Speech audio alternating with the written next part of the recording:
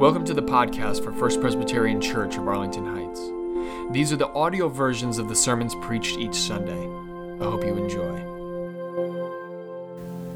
Our first scripture reading comes to us from Mark chapter 4, verses 1 through 9.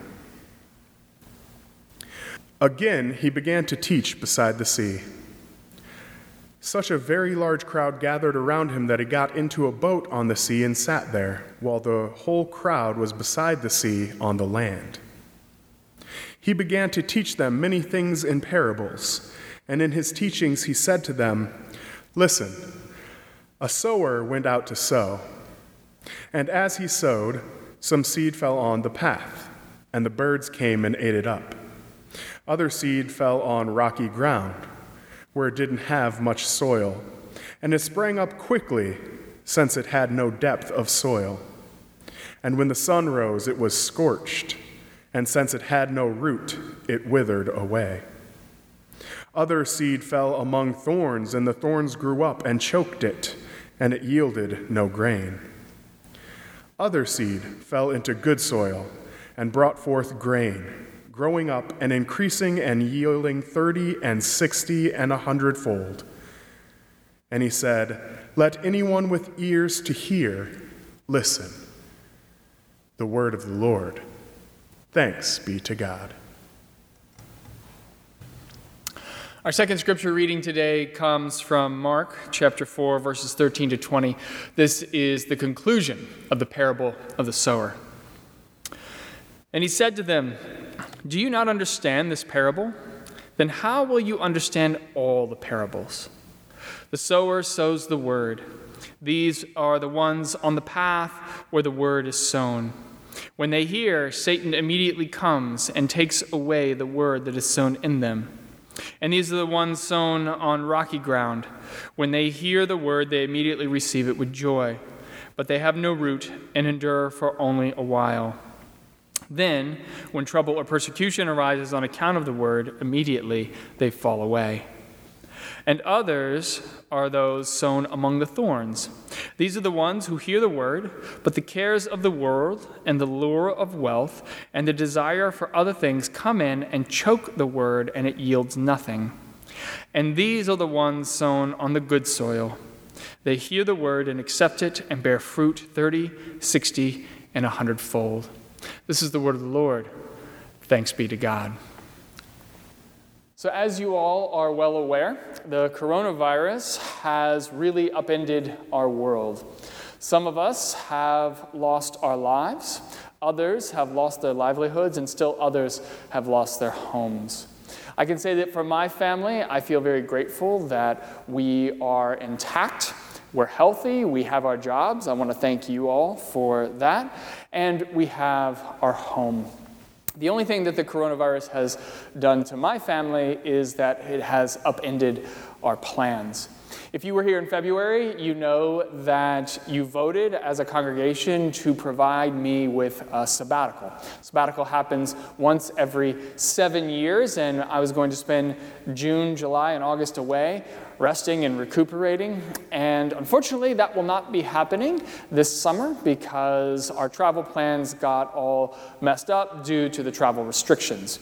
But I want to thank you for the opportunity to do it, and hopefully we'll be able to pick up on that next summer.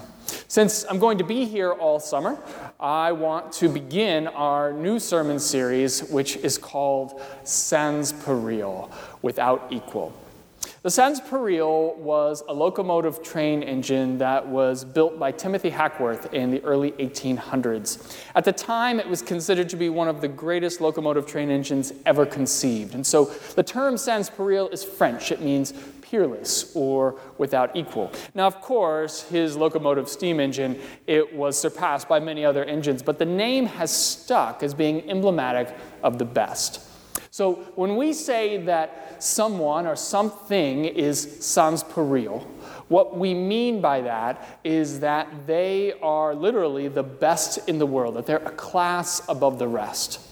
But this idea of something being sans pareil, it is actually very interesting when you look at it through a Christian lens.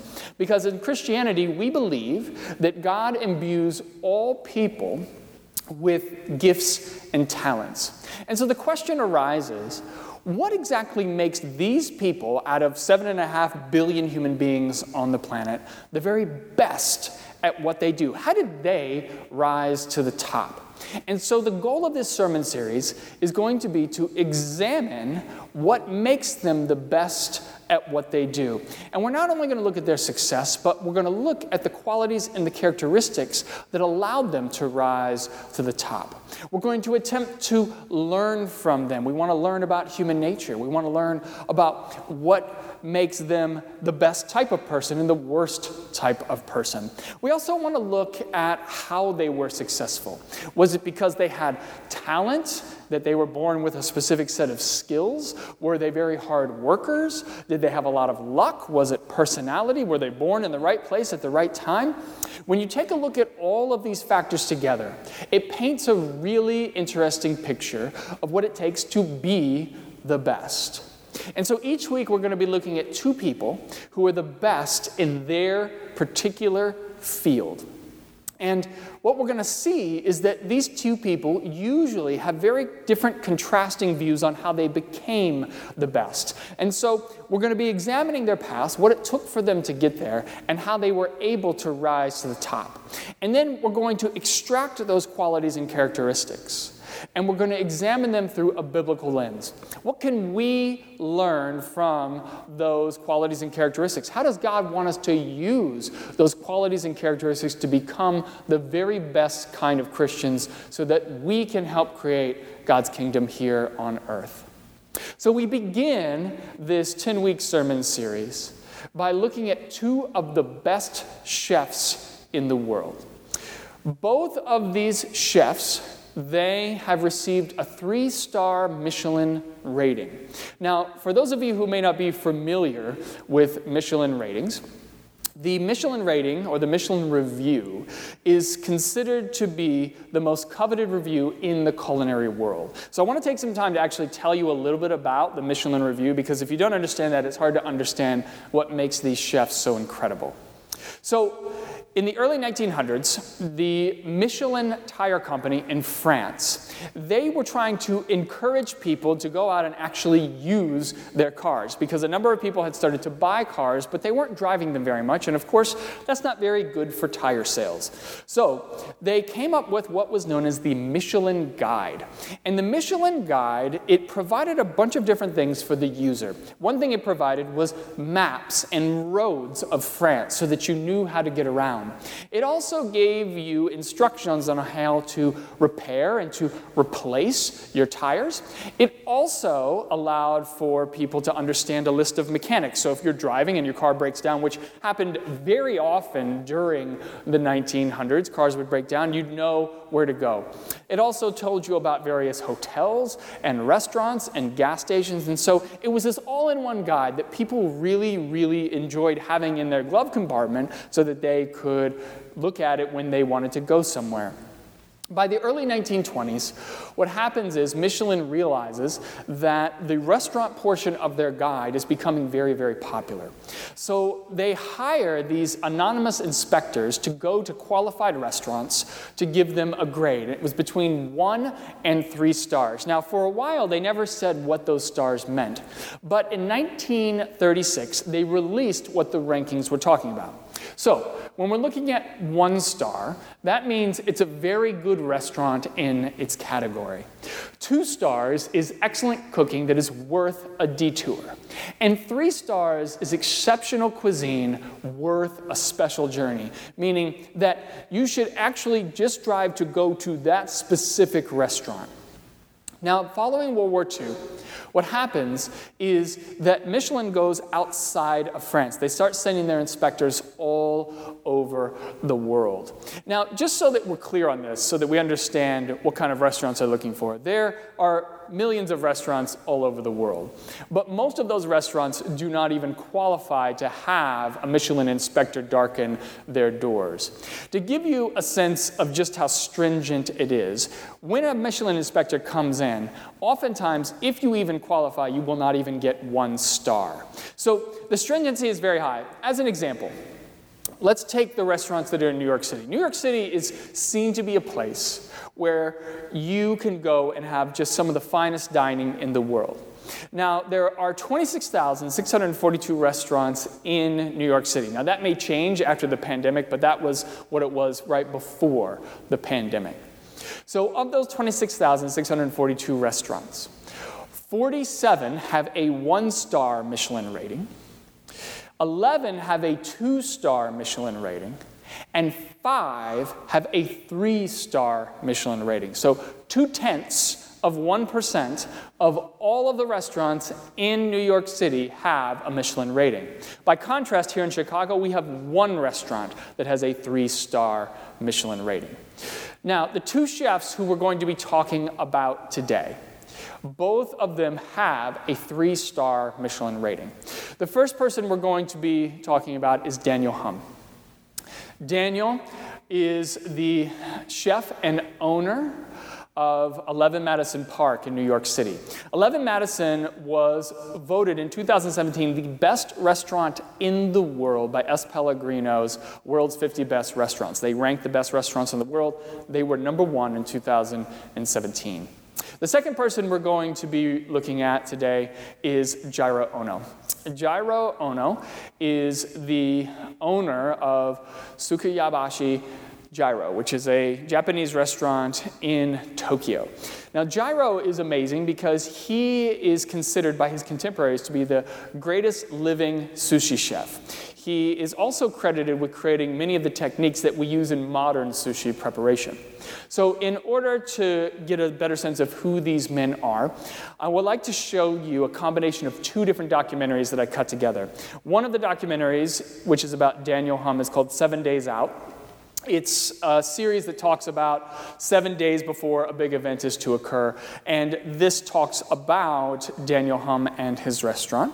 The other one is from Jiro Dreams of Sushi, which is a documentary just about him, and I've combined pieces of these together, so I want you to watch and see what these 2 men are all about.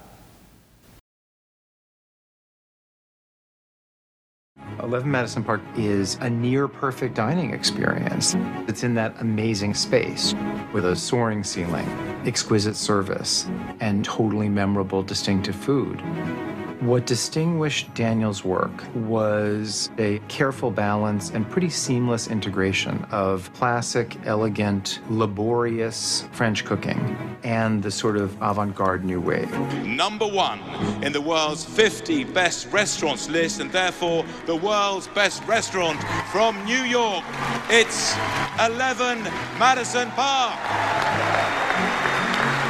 Thank you so much for believing in us, for inspiring us, for supporting us. Okay, so this is how we can cook the apples. So you have to cook them upside down. It's very important. You push this lever inside, and then just bake them all. Bake them all. They bake 5 minutes. At 375, 400.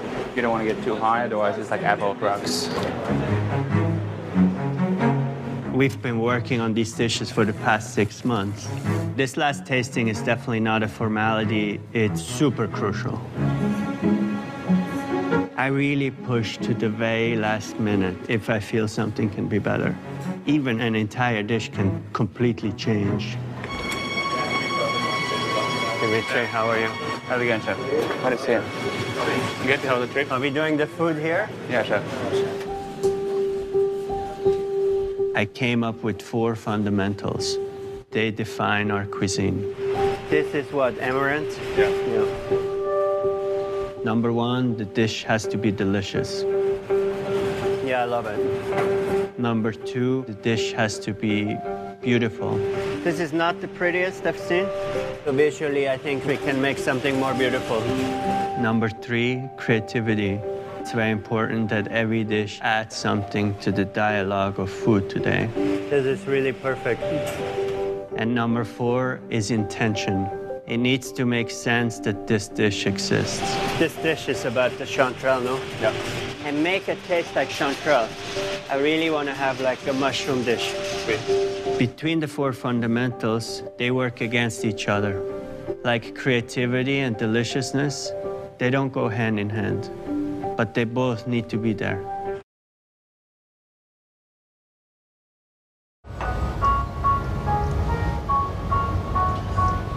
どのお寿司もシンプル、余計なことをしてない」でみんな外国の三つ星のシェフが訪れて食べるんだけど、どうしてこんなシンプルなのに奥行きがあるものができるのかって言うんだけど、二郎さんのお寿司を一言で言うと、シンプルを極めていくとピュアになるって。もう毎日決まったもの、もう電車に乗る場所まで同じなんですね。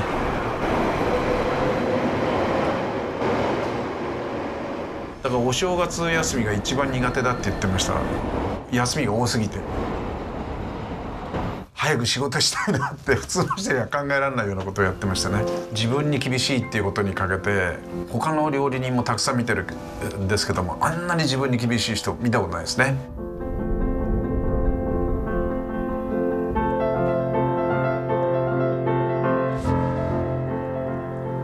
それから節制する。で常に明日のことを考えてる。ここでやめるっていうことがない。もっと美味しくならないか、もっと上手になれないかっていうことを24時間今でも考えてる。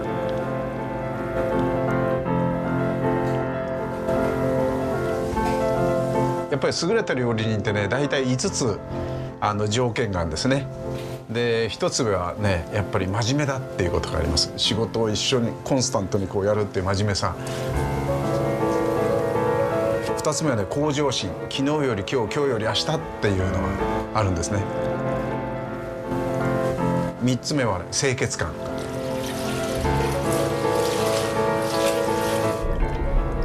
やっぱり清潔な感じがする人からじゃないと美味しい料理はできないかなと思うんですね。で4つ目はね、短気っていうか、あんまり、社会的にグループで評価されないようなものがあって、わがまま、自分のやりたいことを押し通す。でこれは5つ揃ったところにパッションを持ってる人がやっぱりすごい料理人かなと思って、全部備えてる完璧主義者ですね。パーフェクショニスト。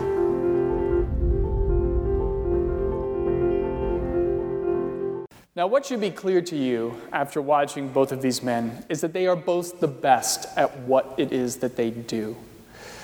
Although they make very different types of cuisine, both of these men, when it comes to their particular niche, there is nobody who can match them in terms of the dishes that they prepare. But why these two men are so interesting to me is that they took very different paths to get to the top. So let's begin with Daniel Hum. Daniel Hum, he was born in Switzerland, and at the age of 14, he decides that he's going to drop out of school, and he wants to become a professional cyclist. So from 14 to the age of 21, he tries professional cycling, and then at the age of 21, he decides, you know what, no, I want to become a professional chef. So he starts working in some of the best restaurants and hotels in Switzerland. And at the age of 24, 3 years after he begins, he receives his first Michelin star rating, which is a huge deal. Now, he's not the youngest person to ever receive one Michelin star. That honor goes to Aidan Byrne, who was 22. But he is the person who rose to prominence the fastest. Only 3 years, nobody had ever done that before.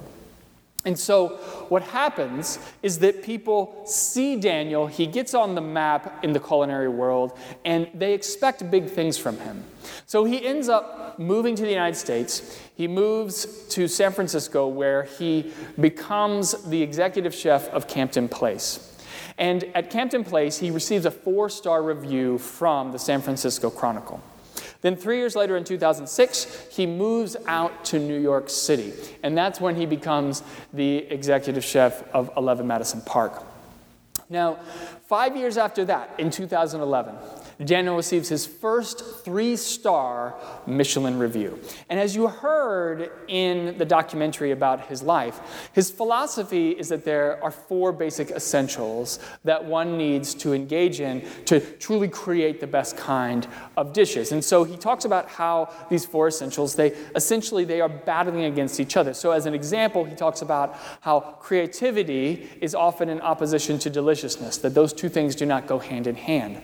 But yet, he is able to make this happen, and this is perhaps why he's able to create such incredible dishes in his restaurants.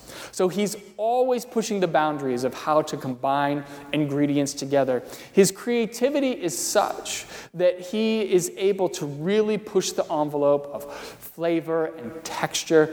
And so when he creates a new dish, he knows exactly how he wants it to taste. This is something very unique about him. There is no ambiguity. He knows what he wants it to taste like. He knows what he wants the texture to be.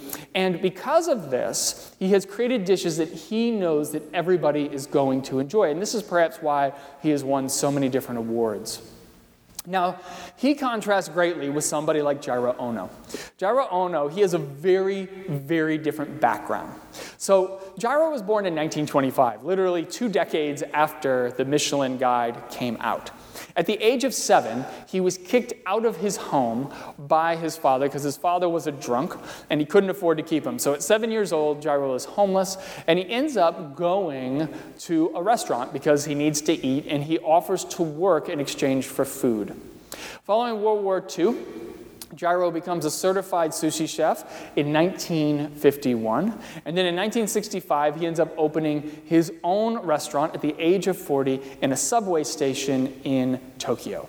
Now, unlike Daniel, Jiro focuses and specializes on only one type of food, which is nigiri sushi.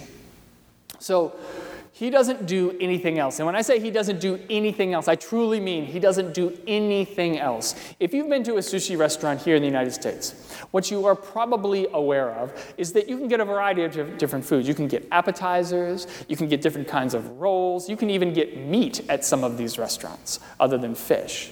But when it comes to Jiro's restaurant, he will only serve one thing, and that is nigiri sushi. Now, after opening his restaurant, he ends up befriending many different people who deal in fish, and he finds people who he believes are going to provide him with the best quality fish. So when he wants tuna, he has one guy who he goes to who he believes is going to get him the best possible tuna in Tokyo on that day. But he doesn't go to that same guy for the salmon. He has a very different guy who he goes to who specializes in the best salmon, so he knows he's going to get the best salmon.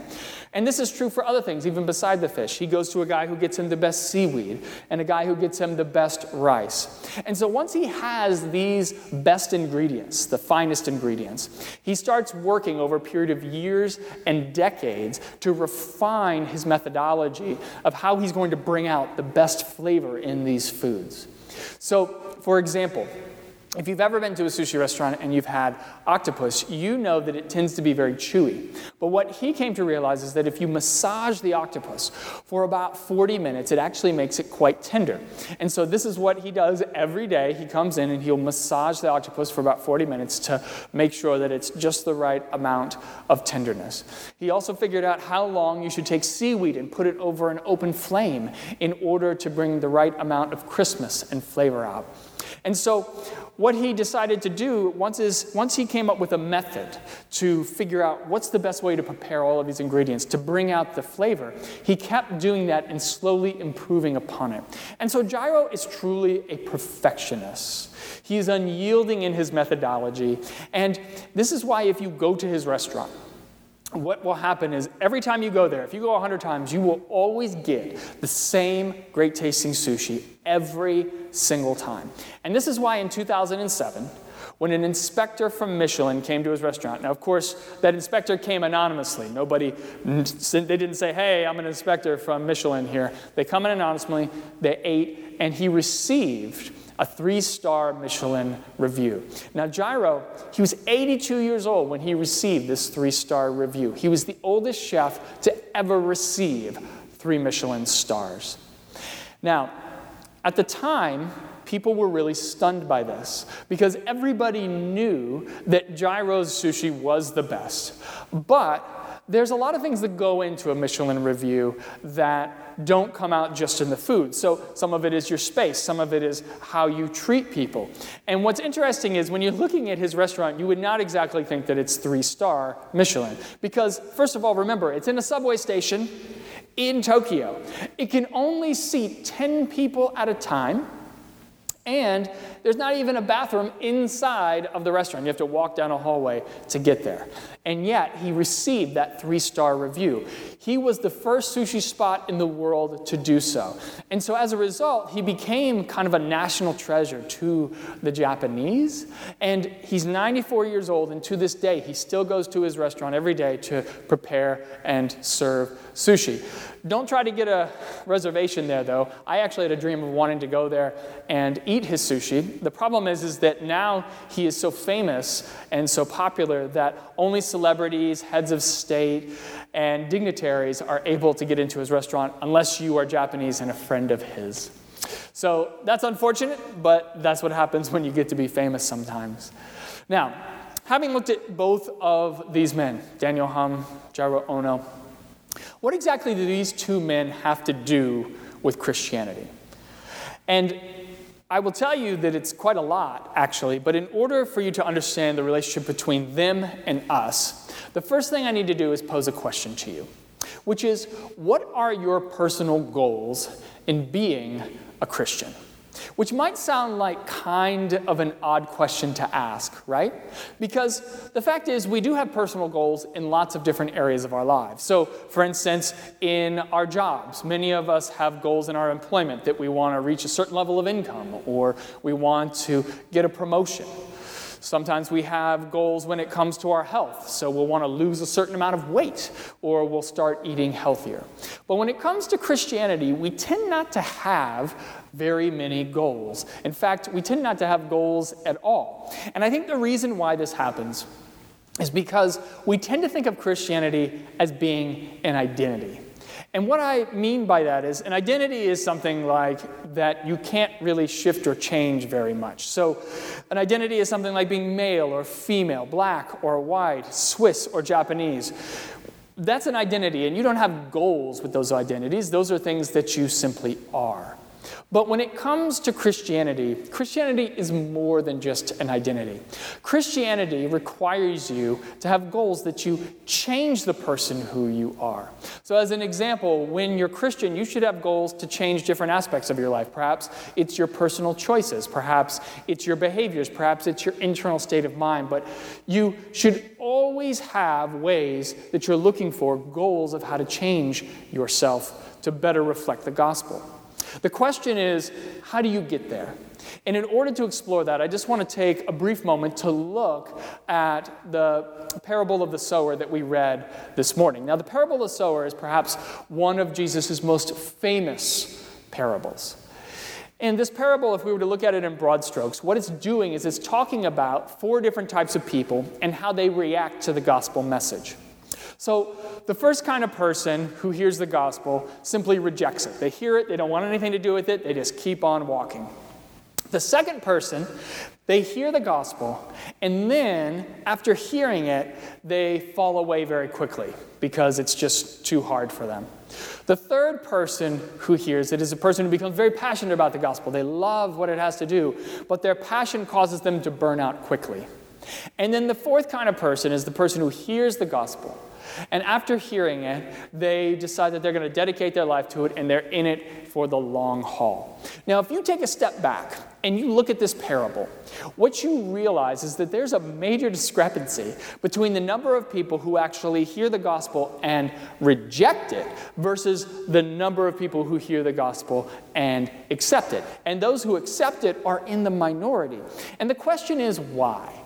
And for me, I really believe that the answer to that question comes down to what it takes to be successful as a Christian. And that might be kind of a strange way of putting it, how one is successful as a Christian, because, again, we talk about it in terms of our employment. How do you become successful at your job? Or with your health, how do you become successful at losing weight? We don't often think of that in terms of our Christianity.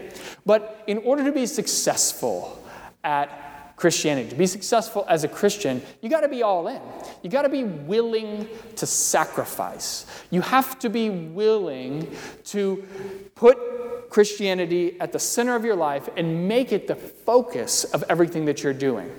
In other words, if you want to fall into the fourth category of Jesus' parable, where you're actually the person who does it for the long haul, what he's telling us is that those people actually shouldn't look at Christianity as an identity, but rather they need to see Christianity as a pursuit. It's something that you need to strive after. It's something where you're always looking to improve, that you're going to do better today than you did the day before. And so when you look at Christianity as a pursuit, as something that you are striving after in your life, that is when people like Daniel Hum and Jairo Ono have a lot to teach us. So as I talked about earlier, both of these men, they had a very unique path that led them to be at the top of their profession. So for Daniel Hum, he was a man who was able to succeed very, very quickly. He rose to the top fast, and he is a master at pushing the boundaries at a variety of different foods. He used a diversity of ingredients in his food, and he's able to really use those ingredients to try to push the boundaries of flavor and texture. And so Daniel Hum is someone who is, through his talent and through his sheer willpower, was able to learn all of the techniques of cooking very, very quickly. Whereas when we look at somebody like Jairo, it took him several decades to be able to even figure out how to rise to the top and to push the boundaries of one type of food. So Jairo is very slow and plodding. It takes him time to figure out the moves that he wants to make. He's a person who repeats the same patterns over and over again in order to push the boundaries of a singular food. In this way, what we see is that Jairo is someone who, through extensive trial and error, is able to learn the techniques of cooking over time. Now, the truth is that we as Christians, we find ourselves in the categories of both of these men. So some of us are like Daniel Hum. Some of us, we understand intuitively when we become Christians what needs to be done. We set goals for ourselves, and we can quickly achieve those goals. I'm always amazed by somebody who comes into the church. They've never really understood the gospel before, but they come in and they learn it very quickly, and then they very fast transform their lives into this completely different person. I once met a man in one of my first jobs in California who was a wreck when he came to the church. This guy was an abusive alcoholic. He had abandoned his family. And within a period of about 2.5 years, he had completely transformed his life. He was a completely different kind of person. But the truth is, what I've come to find is that the Daniels are rare. Most of us are like Jairo.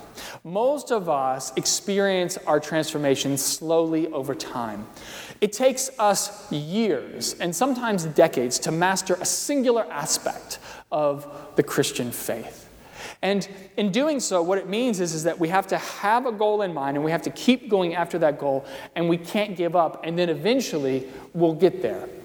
And so what these two chefs have to teach us is that whether you achieve your goal quickly or whether you achieve it over a period of time, both of these men are fiercely dedicated to their craft. They are constantly striving to improve the standards of what they put out.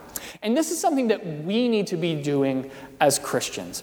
We need to be fiercely dedicated to the pursuit of Christianity. We constantly have to be raising the bar. We constantly have to be upping our game and achieving better goals for ourselves. We cannot sit there and simply say to ourselves, well, I'm a Christian, and that's fine. I'll just assume the label, and that's good enough. No, Jesus expects more from us, and we shall do more. And so my prayer for you this morning is that you might start to look at Christianity not as an identity, but as a pursuit, something that you are striving after. And I hope that you will set up goals for yourself. And these goals don't need to be super stringent. They can be very simple. It could be as simple as trying to treat strangers with dignity and respect.